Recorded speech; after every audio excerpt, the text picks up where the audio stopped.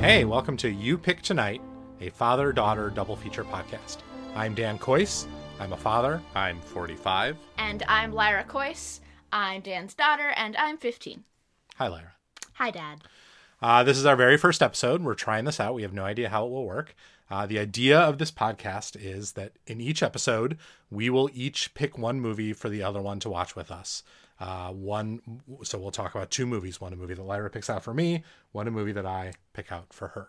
Yep. And we'll see how two movie lovers who are separated by 30 years and like apparently 20 micro generations view these different kinds of movies. And we'll think about what parents like their kids to watch and be exposed to. And we'll think about what kids like their parents to be exposed to and to watch with them.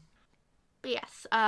This week we are talking about two movies about girls caught in a sort of mysterious fantasy universe. I chose Whisper of the Heart, a 1995 anime directed, not disregarded, hopefully not disregarded.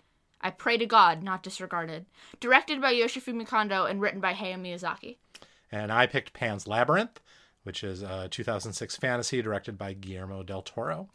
This week we're going to start with Pan's Labyrinth. So, Lyra, here's why I chose Pan's Labyrinth for us to watch together. I haven't seen it since I first saw it in theaters, which I think was back in 2006, in the middle of the Oscar race that year. I remembered it being really mesmerizing and very creepy, but also that the heroine in it was very resourceful and very clever and brave. You're a big Buffy fan, as we know. And I thought maybe the mix of fantasy and horror in this movie might be up your alley. But I didn't remember it that well. Certain parts of it, I bet you can imagine which parts, and we'll talk about that, really stuck in my memory, and other parts were very hazy. So, for those who do not know about Pan's Labyrinth, it was Guillermo del Toro's art house breakthrough in the United States. Later, of course, he won the Oscar for his movie about fish sex. But before this, before 2006, before Pan's Labyrinth, he'd made very successful action movies. Like he made a Hellboy movie, which was really fun. He'd made horror movies. But this was really different than most American moviegoers knew from him. It was, a dark fairy tale that employed a lot of his trademark stuff, like his infatuation with creatures and monsters and insects, but it did it in the service of like a very simple sort of fable story. And it won 3 Oscars for its cinematography, for its art direction, and its makeup. It was also nominated for Best Foreign Language Film and Best Screenplay. The movie is set in 1944. It's just at the end of the Spanish Civil War, or just after the end of the Spanish Civil War, in the early years of the Franco dictatorship in Spain. And I didn't really know that much about this period at all in Spain, and so I read up a little bit on it. Michael Atkinson has a really great essay in the liner notes and the booklet of the Criterion Collection edition, the DVD that we watched, which was really helpful in sort of understanding the political and historical framework around this movie. Mostly what we need to know for the purposes of this is that in Spain in 1944, the fascists have won. They won a long and bloody civil war. They're now sort of cleaning up the last of the rebels who still persist out in the countryside. The main character, Ophelia, her father has died. Seems like in the war, her mother has remarried a captain of the fascists. And in a house up in the mountains, that captain is awaiting the baby that his new wife is about to deliver. And he's also torturing and murdering rebels who are hiding out in the forest nearby. And just like normal family man stuff. Just like normal family man stuff. Yeah, just like what you want your stepdad to be engaged in on a daily basis. And Ophelia, who's the girl at the center, is 11. And in a parallel story to the political and historical story, there's a fantastical story. She meets a magical faun in a labyrinth in the garden outside the house. The faun tells her actually she is a princess of the underworld and she can become immortal and return to her kingdom, but she must pass 3 trials, a very traditional fairy tale structure. There lived a young girl whose only escape was in a legend that wanted her back.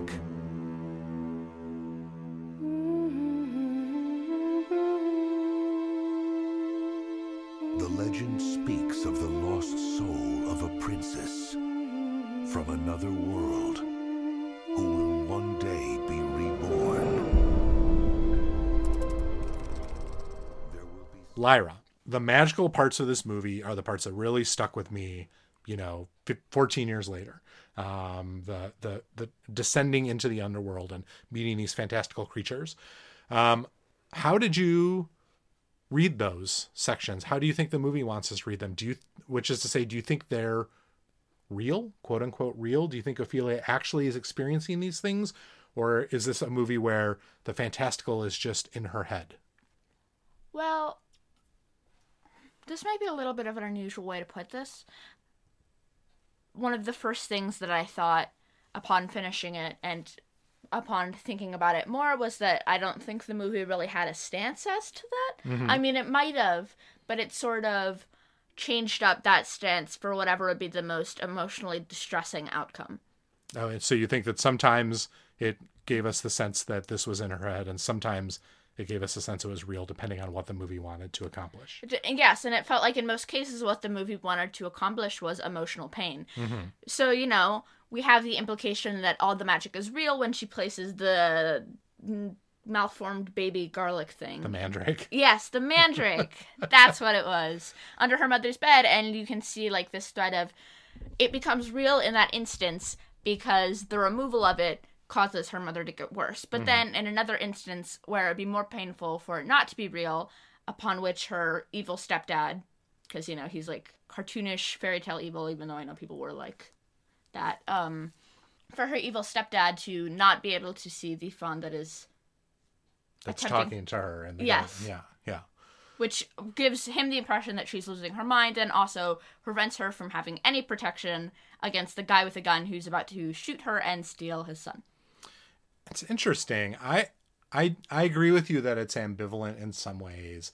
I do think there are more sort of moments in the movie that are meant to point to real magic, and it's often in the ways that the two different stories intersect, right? The toad that she meets in the underworld gives her a key, and it's a real key. It's the key that opens the downstairs, where the torturing is happening, and where the captain is hiding all the food that he distributes to villagers. That chalk door that Ophelia draws seems to somehow get her from her room down to the captain's chambers. But yes, you're right. We also have these moments where we see, at least from other people's perspective, that what she is seeing, even at a moment of magic, is not what other people are seeing. And I think you're right that he uses those moments very smartly to create like big emotional breakthroughs or to move the plot in different ways. Yes, and I think that's an interesting choice, but like in retrospect and viewing it doesn't necessarily always come across as a thing that's intentional. It feels a bit disjointed at times, and sometimes it feels like because of how the ending scene is structured, how that whole portion with her stepdad not seeing the fawn that's attempting to speak with her is near the very end. It can sort of be seen as everything that's happening, all of this proof that we've received that this magical world is real, is all just like a culmination of events leading up to the sucker punch of no, it isn't. It's just the fantasies of an 11-year-old girl stuck in fascist Spain. But so you feel like you pulled the rug out at that moment when it showed us his point of view and there was no fawn there. Yes, and then at the same time that kind of sends previous events into like a sort of unclear light, whether we're considering was she an unreliable narrator, and it feels like all of this stuff can come together in a cohesive way that can be really interesting to like watch and think about, but like at the time and even still in retrospect, it didn't really feel like a thing that was intended. It felt like the movie itself didn't know whether it wanted it to be real or not, and then just kept switching back and forth depending on what it felt like would evoke the biggest reaction from us. One thing that I think mattered to the movie, and that maybe I think gives it a little bit of structure in that delineation between the fantasy world and the real world, is it seemed like what mattered was that it felt real to Ophelia, but yet even though it was real, it was still totally mysterious, right? Yeah. She didn't quite know why the rules of that fantasy world worked the way that she did. She didn't know why the fawn sometimes was kind to her and sometimes was cruel, why sometimes he gave her second chances and sometimes he didn't. And it reminded me a little bit of the way the real world is to her right now, the way that parallel military and historical story feels to her, where she knows these big events are happening. She knows that she has something to do with them, that her stepfather, this cruel man, is a player in this world, that it's touching her mother and her mother's life, that it's real and it's happening, and it can affect her so much. It can affect her that she can get shot or hurt. But it's also totally bewildering, and she doesn't quite understand the rules. And I thought one thing that I liked about the way that you don't always know whether the fantasy is real is that I thought that ambivalence was useful in pointing out how much the fantasy world for an 11-year-old is like the real world at times. Yeah, that's a good point, and also just makes me feel more like it should have stayed on one side or the other. Like, it's fine to portray it from her perspective, why she would feel like these things would have a real world tangible impact, but the movie isn't limited to just her perspective. We get the perspective of the father and the mother and like constant rebels and whatnot, and when there's this continuing lingering thread of there is something real and magical here, then it sort of removes the thematic importance of having this fantasy world mirror her perception of real life, because if everyone else is also seeing this mysterious, incomprehensible world, and if not seeing it, then at least being able to be impacted by what happens there, then it makes how it acts as a perception of the way she sees the world less impactful or intentional, I suppose. There's a sense that, like, the one character who we think maybe might sort of understand what she's going through, even if she never says it outright, is Mercedes, who is on the side of, like, good, really, right? Who is on the side of the rebels. I thought that was interesting. It's like the captain that I liked, thinking that she, maybe when she was a kid, had some experience with some of the things that Ophelia had experience with. Yeah, that's interesting. Let's talk about the Pale Man.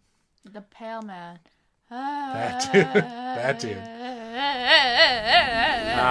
You really had a visceral reaction to that scene as she was in the banquet hall with the Pale Man, as she eats the grapes, as she flees him.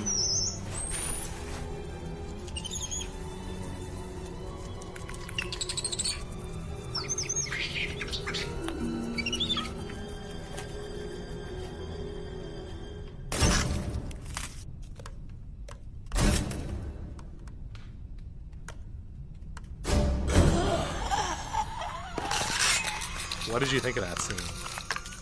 Girl. Why? Come on! Why did she eat the grapes, you mean? Yeah, well, look at that thing! Look at how not everyone, I guess the fawn has just been telling you, don't eat anything. He's very clear on that. Yes, it's like, how can you misinterpret a statement? Like, I don't care how tantalizing the grapes are. If someone had told me that by eating a grape, I would result in the awakening of that thing, the, like, horrible 2001 era creepypasta thing, I would fast, man. I would purge myself. I would go on like a cleanse. I would take like those juice cleanses, you know, the ones where you're not allowed to drink anything but green, like forever. I would dedicate myself to a life of pureed spinach. But you definitely wouldn't eat the pureed spinach in the banquet hall. No. Bad. Interesting. I like him described as like a creepypasta type character. It's like Pale Man and Slender Man clearly are cousins. Yeah. Perhaps lovers. Maybe lovers. What? That would be sweet, actually. Surely on the internet someone has shipped that. Of course they have. Yeah. It's the internet. Yeah.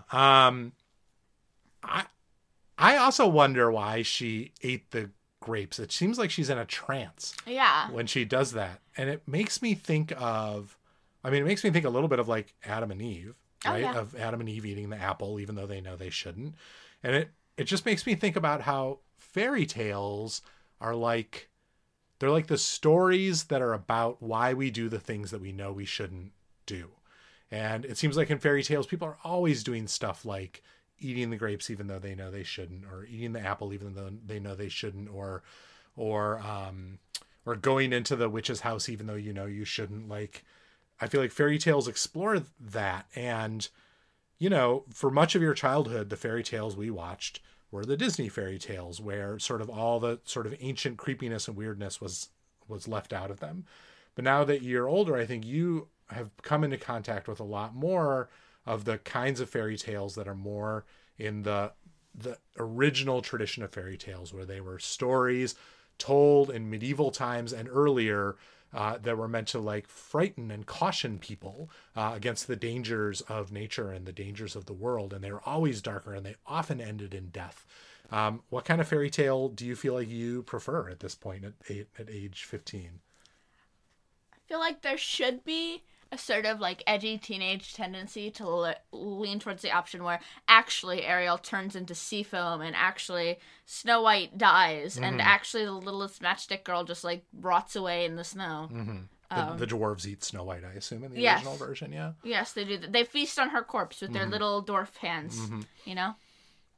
I don't even know if it counts as cannibalism. Are they people? Yeah, I believe that they are a subset. Okay, what person names their child Sleepy? A descriptive person.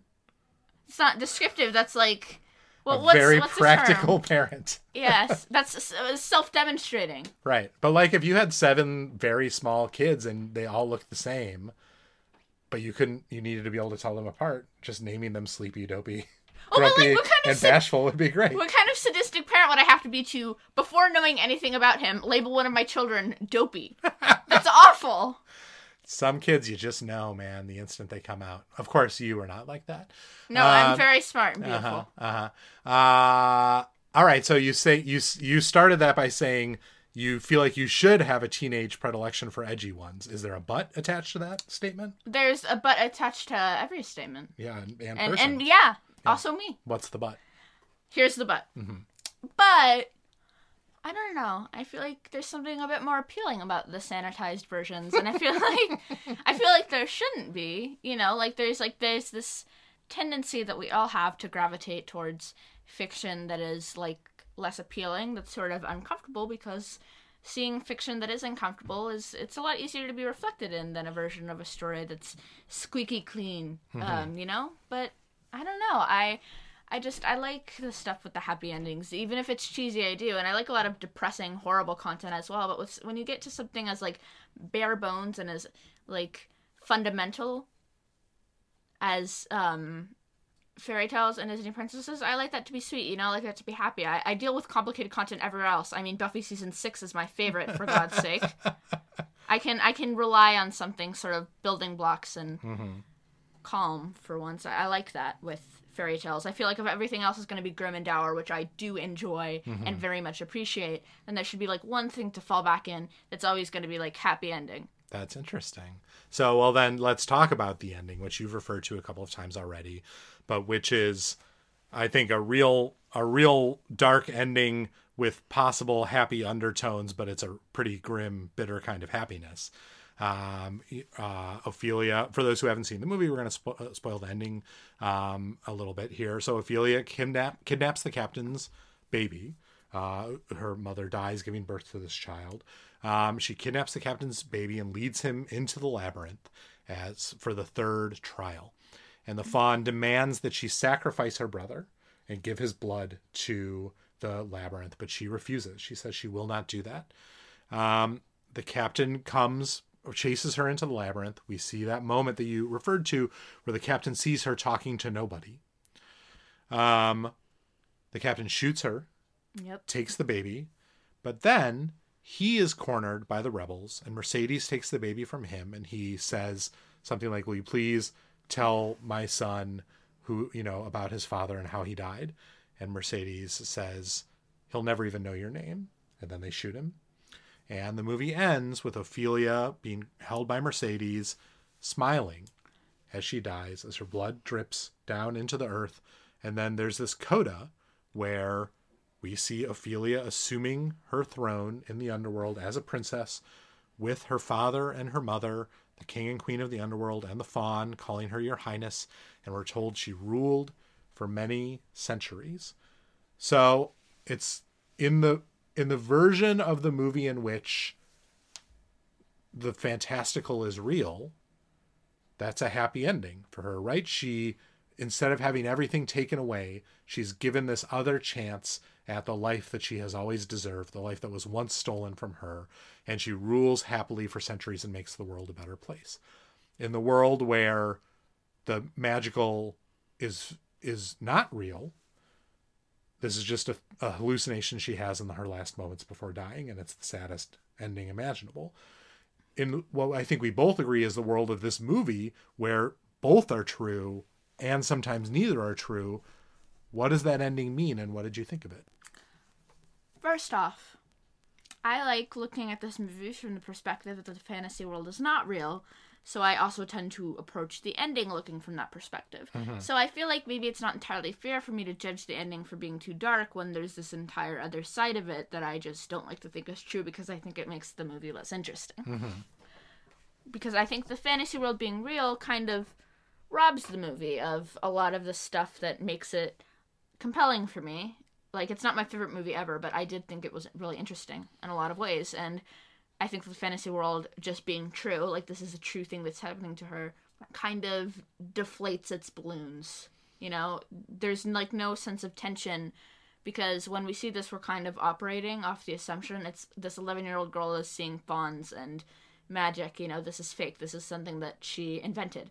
And then it has us operating with this layer of tension the whole time. And then when it starts implying that actually it is real, it deflates some of that tension, and then it also gives any insights that this magical world could have given into her character no longer have any weight, because they're not something that she's creating that could have any possible say in her behavior or brain. Oh, that's interesting. So you feel like if the fantasy world isn't a creation of her, then it just reflects, you know, a filmmaker's imagination or some idea, or, you know, ancient myths, as opposed to her, the way it would if it was a reflection of just stuff she was inventing from moment to moment. Yes, and if it was a reflection of just stuff she was inventing from moment to moment, then I think it makes the movie more complex, and also her character more complex, because if you look from a perspective outside of this, then it's just sort of like a fantasy romp, in a sense, that sort of spices things up. I wouldn't call it that exactly. A fascist fantasy romp. Yes, but that spices things up by including this backdrop of 1944 Spanish fascism. Mm-hmm. This is so interesting that what you want out of fairy tales is sort of the simplest version possible, but the way you read this fairy tale is as the most complex version possible, and then you're semi-disappointed when it doesn't live up to that standard. Yeah. Whereas what I wanted out of this movie, I went into this movie absolutely ready to accept the fantastical as real in the universe of the movie. And I didn't really doubt it once. Even in that scene when we see the captain not seeing the fawn, my assumption is, well, of course he could never see this. That character could never see this level of the universe, of this cinematic universe. And so I found myself in the end very satisfied by the ending, even while I found it bittersweet, because I found it like I felt like all the pieces fit together just right in a way that you clearly didn't. Disregarding all of the complicated notions about whether it's a happy ending or a sad ending, one thing that I did really completely like about the ending was the ending of the father. Decidle a mi hijo.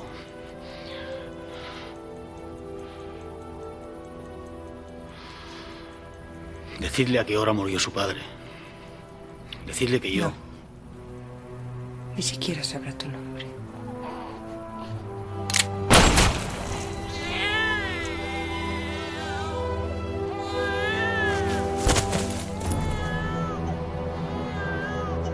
Oh, yeah.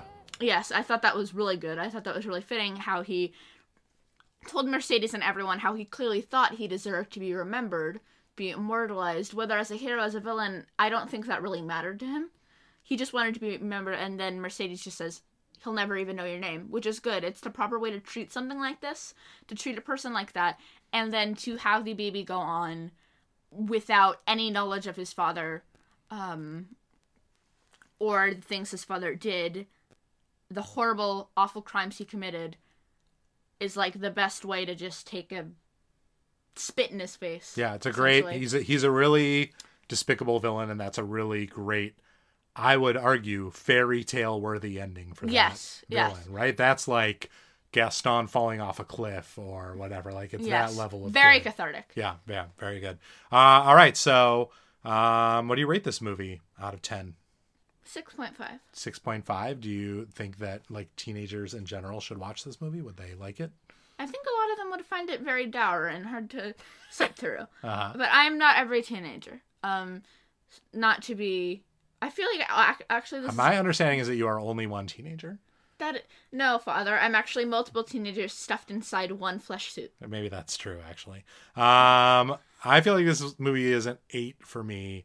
Although it is very different watching this movie with your daughter who recently was 11 than it was watching this movie in 2006 when I just had a baby and I was the baby. Yeah, the baby is me. Lyra was the baby, and I didn't really have any sense of like, I didn't have the same visceral reaction to Ophelia's death in 2006 as I had now.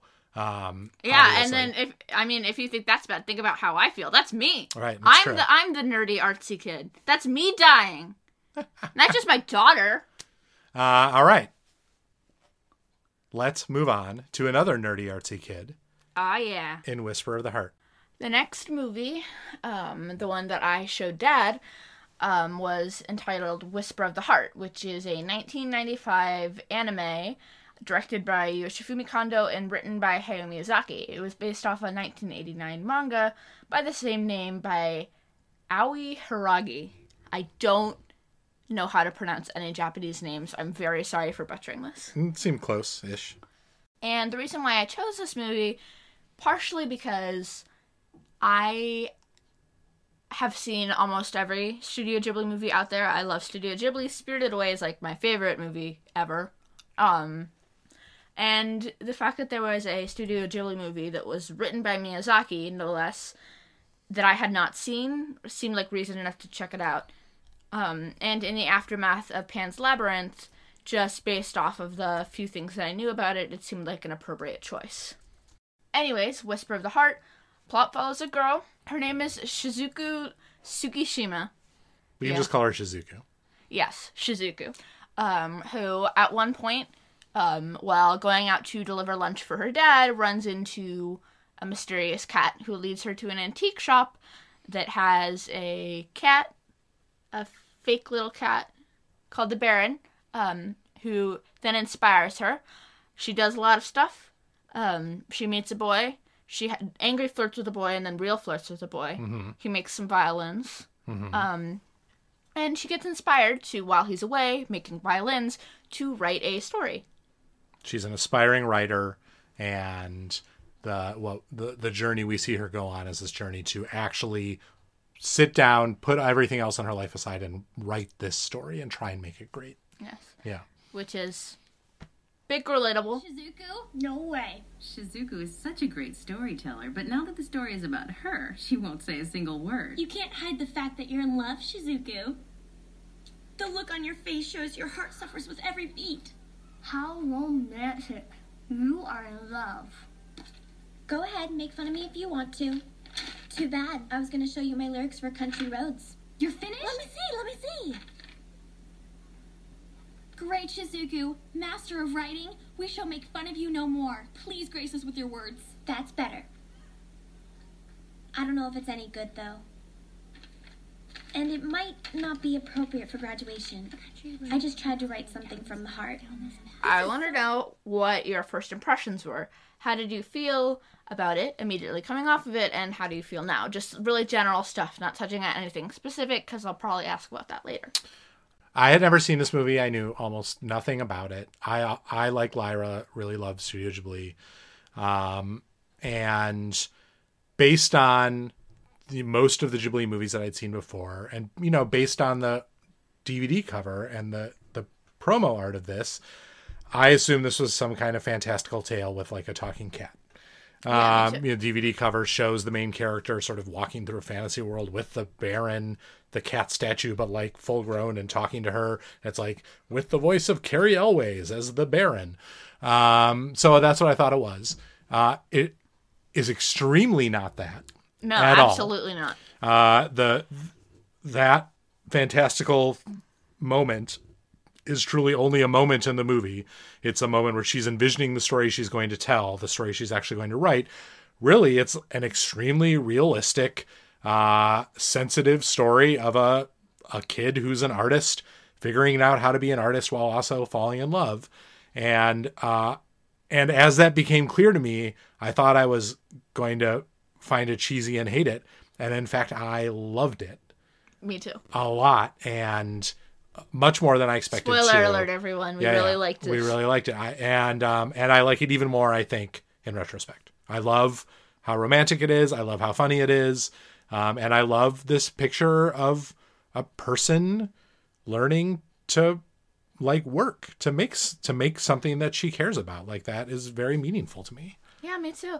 Throughout watching the entire movie, I kept expecting to have this moment, you know, the one where like everything suddenly devolves into fantasy. I assumed she would walk into the shop and the cat would be gone.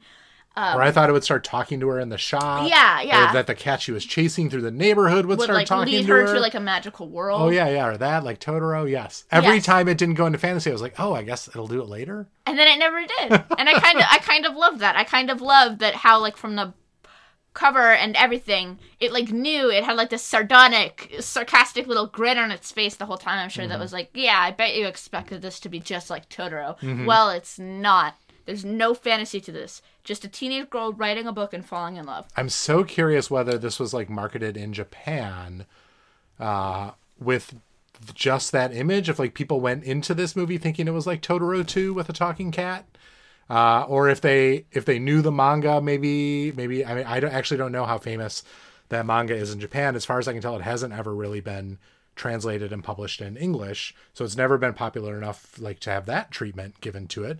But I just don't, like, I'm so curious what people in Japan knew about this movie going in and to what extent it undercut their expectations the way it undercut mine. And it really helps that it's a Ghibli movie because we all know what Ghibli movies are like. They're all this, like, amazing, fantastical romp. Some of them get darker than others. You know, like, Totoro is, like, very sweet and young, whereas Princess Mononoke is hardcore. But, you know, all of them have this element of not necessarily high fantasy, but the mystical, the spirits, the yokai, the parents turning into pigs.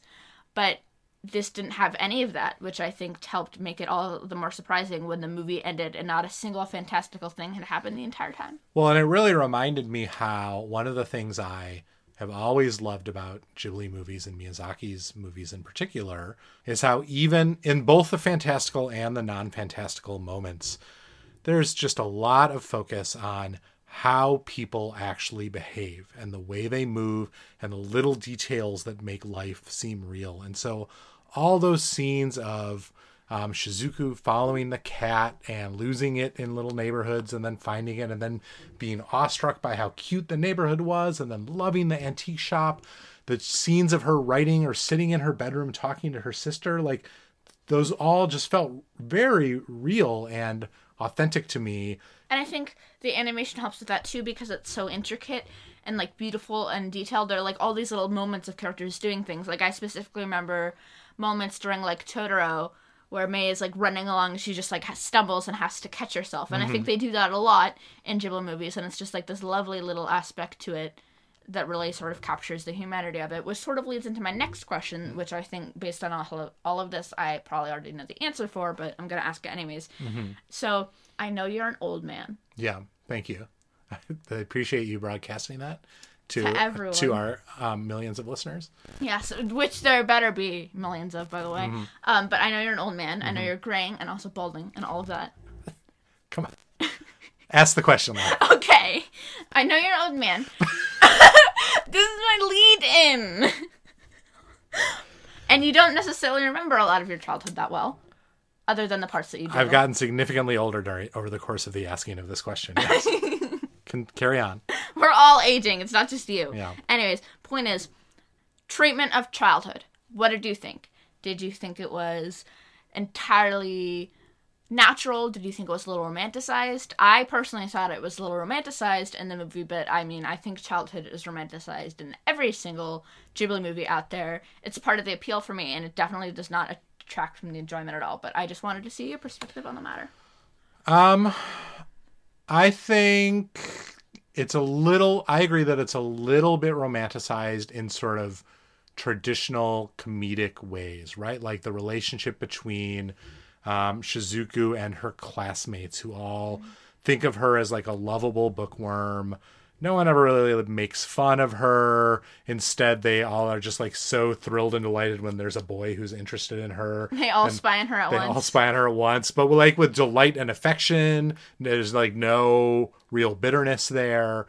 And, you know, and a way of thinking about how realistic the portrayal of childhood is in this is, for me at least, it's comparing Shizuku to the person in my life who recently was 14 and who's a writer and who is, you know, thinking and struggling with a lot of the same issues that Shizuku is in this movie, about finding your voice and figuring out how to put in the work to finish something that you're proud of.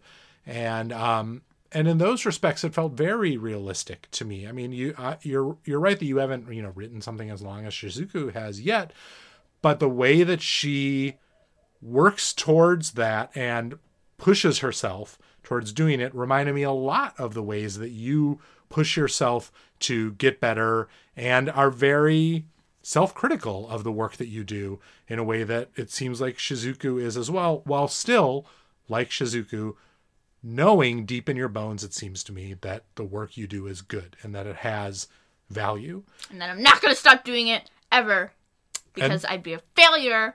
No, just kidding. That is also a thing that, I mean, you joke, but I do think that you and Shizuku have that kind of like all or nothing approach towards the work that you do. Like one of the reasons you're so critical of your writing and your art is that you're like, well, it's not as good as the best possible drawing I've ever seen in my life.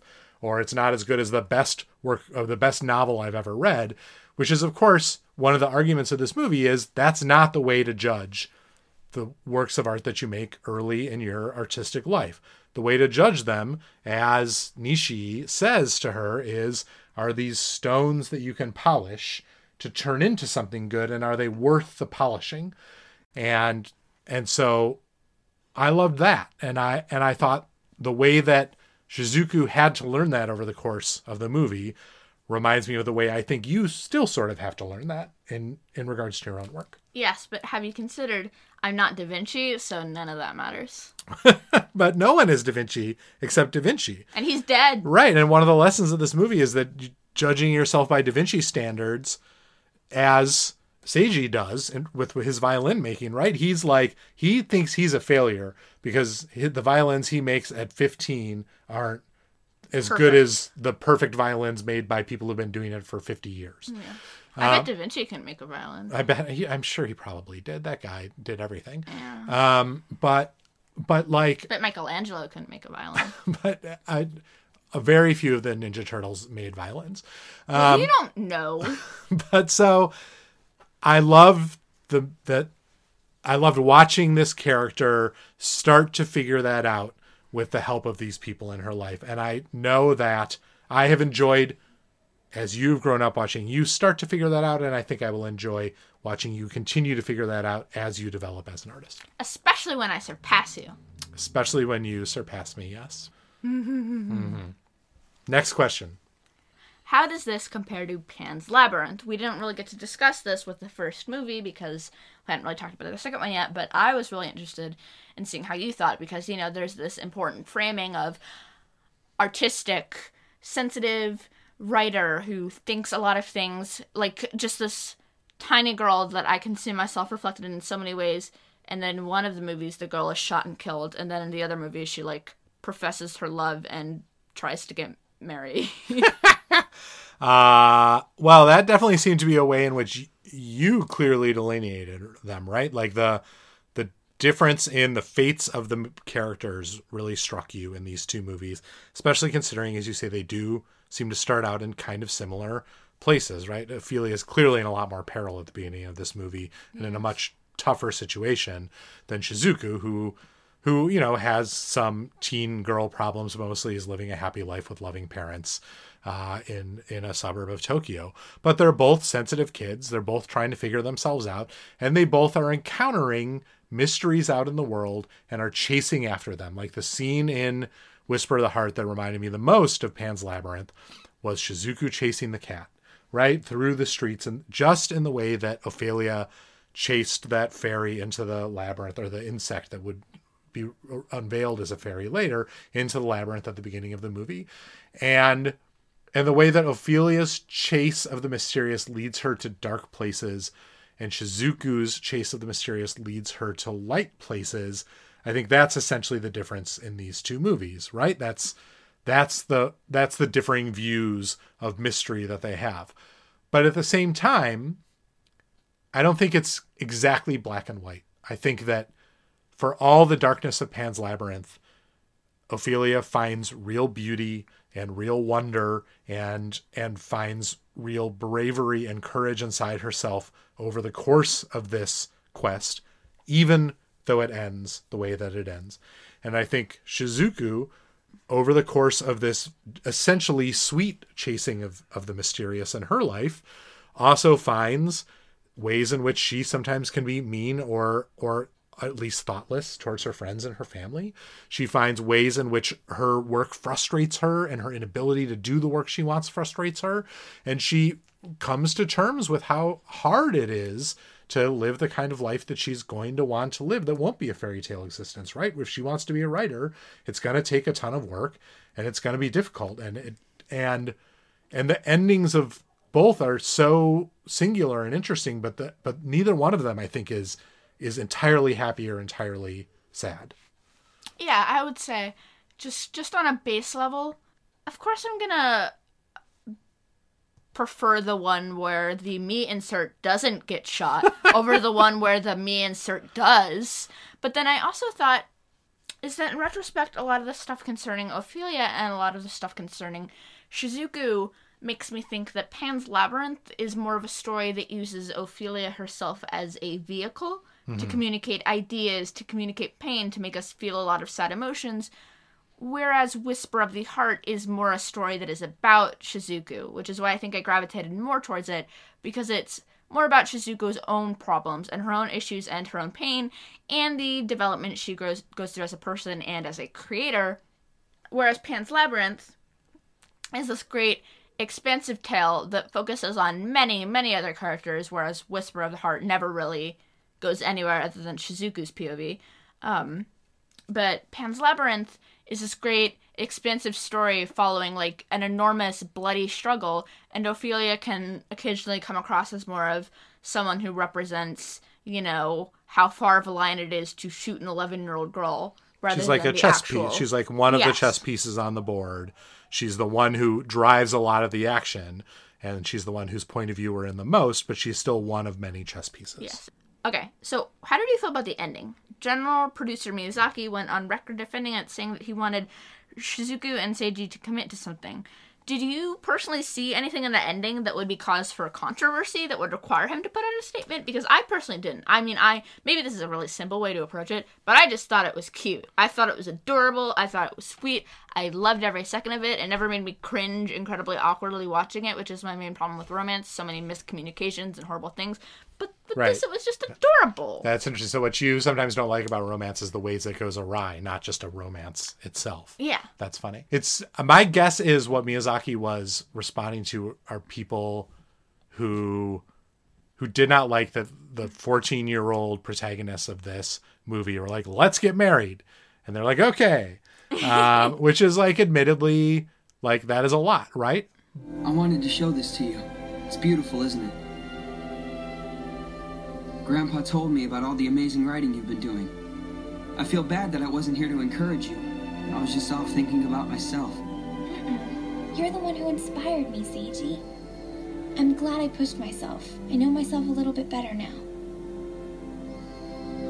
I realized I need a lot more schooling, so I don't mind doing what it takes to get into a good high school. Shizuku, I've been thinking. It's that... I know this might sound really weird to you, but could you see us getting married someday? I promise I'll be a professional violin maker, and you can be a professional writer. Mm-hmm. Does this sound corny? It's a little corny, but you're a violin maker, not a writer.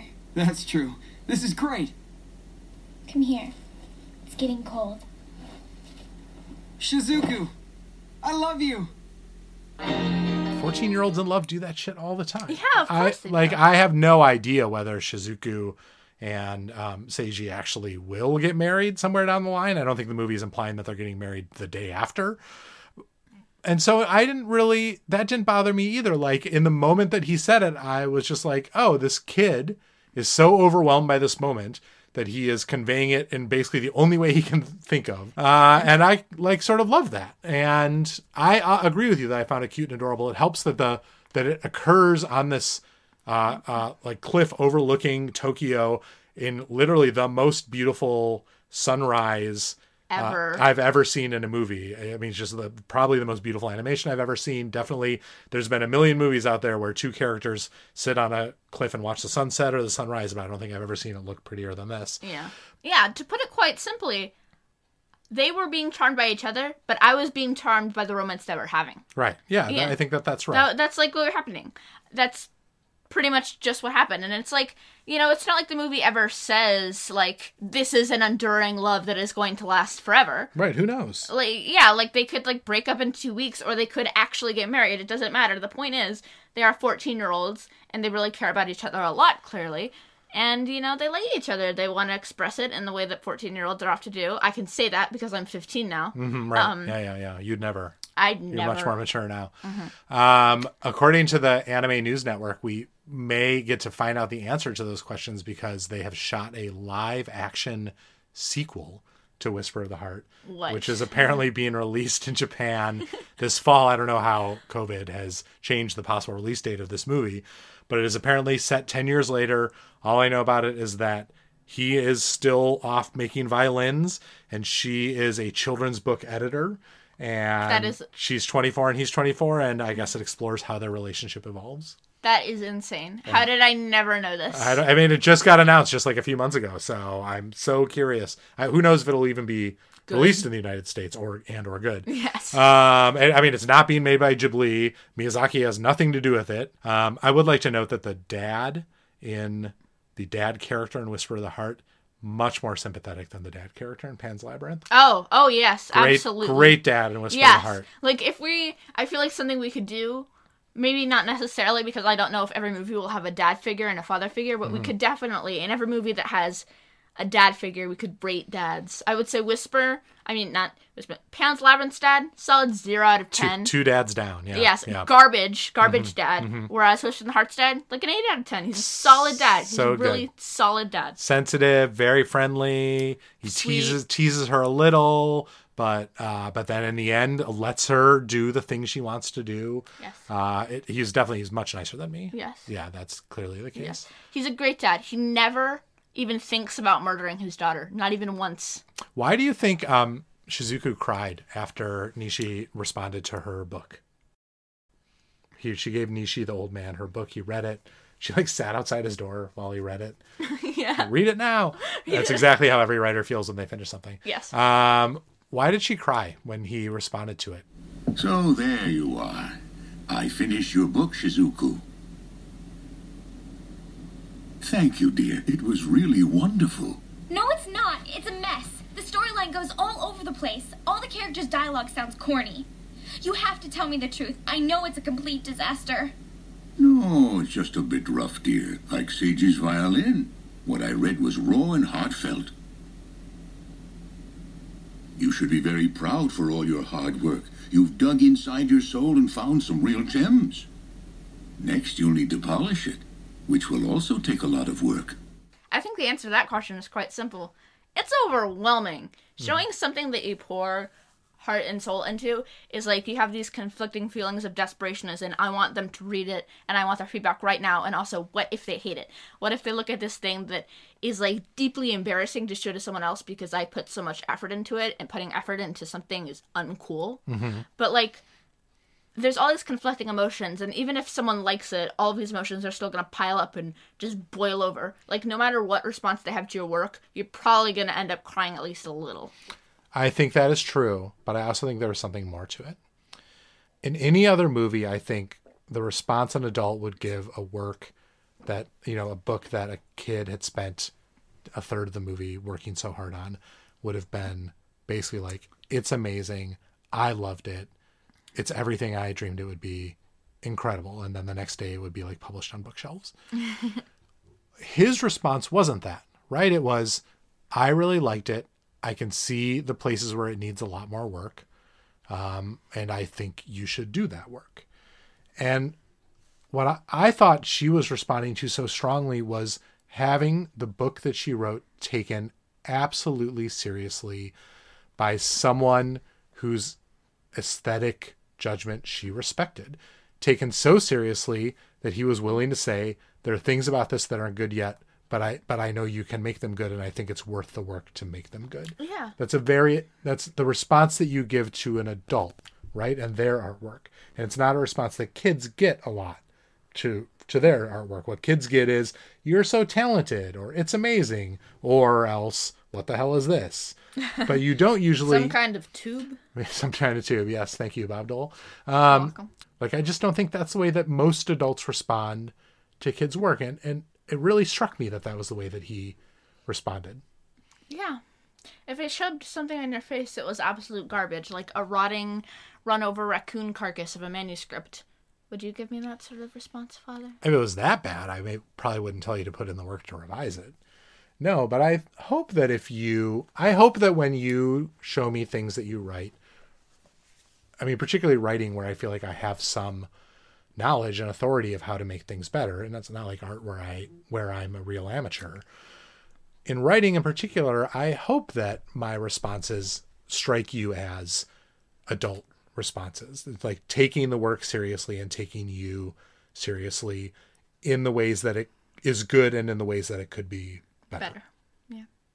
And I think that's good. I think that's a good observation to make about how she felt in regards to things being taken seriously. I mean, especially when you consider how her parents have been responding to it, because her parents, they're good parents, they're good dads, but then they look at this project that she won't tell anything about, and they maybe correctly deemed that it's more important to her schoolwork for now, but then there's this large period of time in which everyone's constantly getting on her case, her parents, her siblings, about not working, where she feels she's working on something that is deeply important to her and deeply passionate, but because she's a child, nothing matters more than like studying for entrance exams or whatever. We have debates like that in this house a lot, right? Where in fact, you're working really hard on something, we wish you were working really hard on something else, and it's hard for us sometimes to view the stuff that you're passionate about as legit in our eyes. Yes. Just because you're bad at anime girls doesn't mean I have to be. Or just because I don't get drawing fan fiction, for example, is not... Way to expose me in front of everyone, Father. It's a totally normal thing. And whatever, I can cut this if you want, but I think it's relevant. A real struggle for me as a dad over the last 6 years now has been grasping that even though I'll truly, really never get fan fiction, doesn't mean that you being interested in writing and reading fan fiction is not a worthwhile way to spend your artistic time. Like, that's been really hard for me, and I still am not all the way there. And we've had any number of debates about it. But like, that is a thing that I think a lot of parents struggle with. And I thought that was very realistic in this, how the parents don't understand at all what the hell it is that she's doing instead of studying. It doesn't help that she won't even tell them. Yeah. But I feel like at some point it should be a bit clear. Like, they're seeing her like scribbling. Right, she's clearly writing. And I was so grateful that the parents in this movie, in the end, like, gave her the leash, like gave her the space to do the thing that she wanted to do, even though they didn't quite get it. Yeah, like, trusted that she knew what she was doing, and that if it was this sort of like unimportant thing that they would perceive it that they initially perceived it as, then I mean, chances are she would have just dropped it after a week. Right. But she didn't. She kept working on it because it clearly matters so much to her. And even if they can't understand it, it's important to let her follow something that has consumed so much of her energy and time, and something that she is clearly deeply passionate about. So is this all leading up to a long argument that you should be allowed to play Animal Crossing more every day because it's your passion project? Yes. Great. Anyone who is watching this, please spam my father's Twitter account, dancoyce@twitter.com. I would like all of you to say, Lyra Coyce should, and in fact is legally obligated to play no less than 5 hours of Animal Crossing a day. Truly, that is what Miyazaki meant when he made this movie. All right, let's wrap it up. He told me. Mm-hmm. He whispered in my dreams. Mm-hmm. That's the whisper of the heart. Yes! My heart! Give me a score out of 10. I would give this a 9. I think maybe this is my second favorite Studio Ghibli movie? I was After Spirited Away? I never thought I would say such a thing. But right now, that's where it is. How about you? I would also give it a 9. I would say it's my third favorite Studio Ghibli movie after Spirited Away, Mononoke, and Mononoke. Okay, interesting. Man, this movie is good. It's really good. People I haven't really watched loved it. They should really watch I'm it. going to save my 10 out of 10s for like absolutely incredible movies, like top 5 material. Right. I actually wanted to talk about that. I think it's useful for people to get to know us as moviegoers. Let's tell listeners a few of our 10 out of 10s. What are a few of our all-time favorite movies? I'll say mine first so you can think about yours.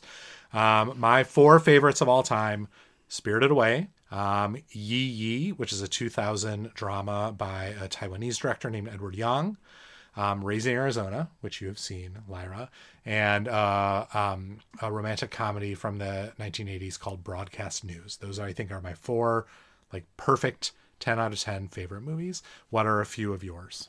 A few of mine are Spirited Away, obviously. Princess Mononoke, also obviously. Being John Malkovich, which is a completely, deeply bizarre movie that follows... Okay, I don't want to, like, talk about it in detail because it is really the sort of thing that you just need to watch knowing nothing. But it follows actor John Malkovich and the people that find themselves living in his head.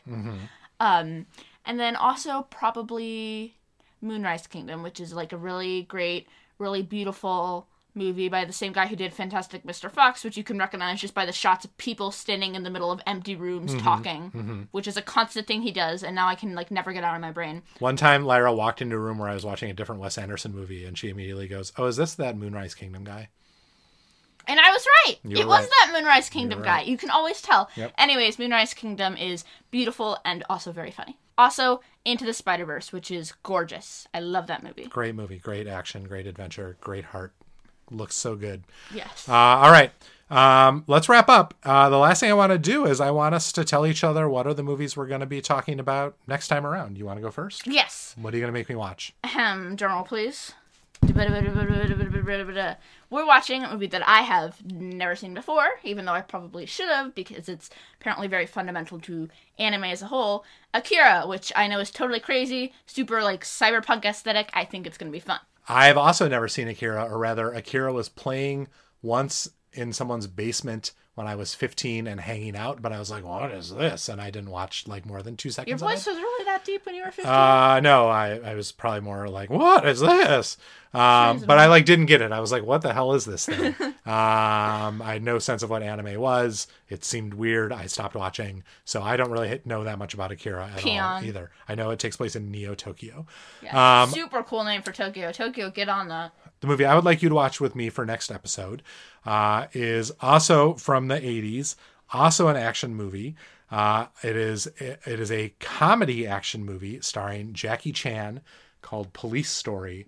Apparently, I've never seen it. It is apparently one of the all-time great action comedies featuring some of the most insane, crazy, stupid stunts ever put on screen. I'm very excited. Oh, well, when you sell it to me like that, how can I deny? I love seeing stupid stunts. Every time I watch a movie with stupid stunts, I watch it and go, wow, in a parallel universe, you broke your neck doing this. Apparently, that's what every second of this movie is like. I can't wait. Wonderful. All right. Thank you, Lyra.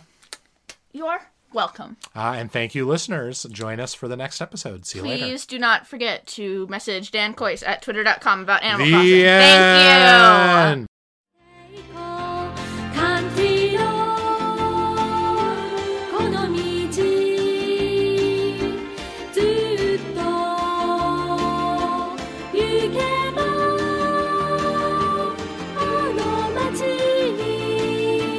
続い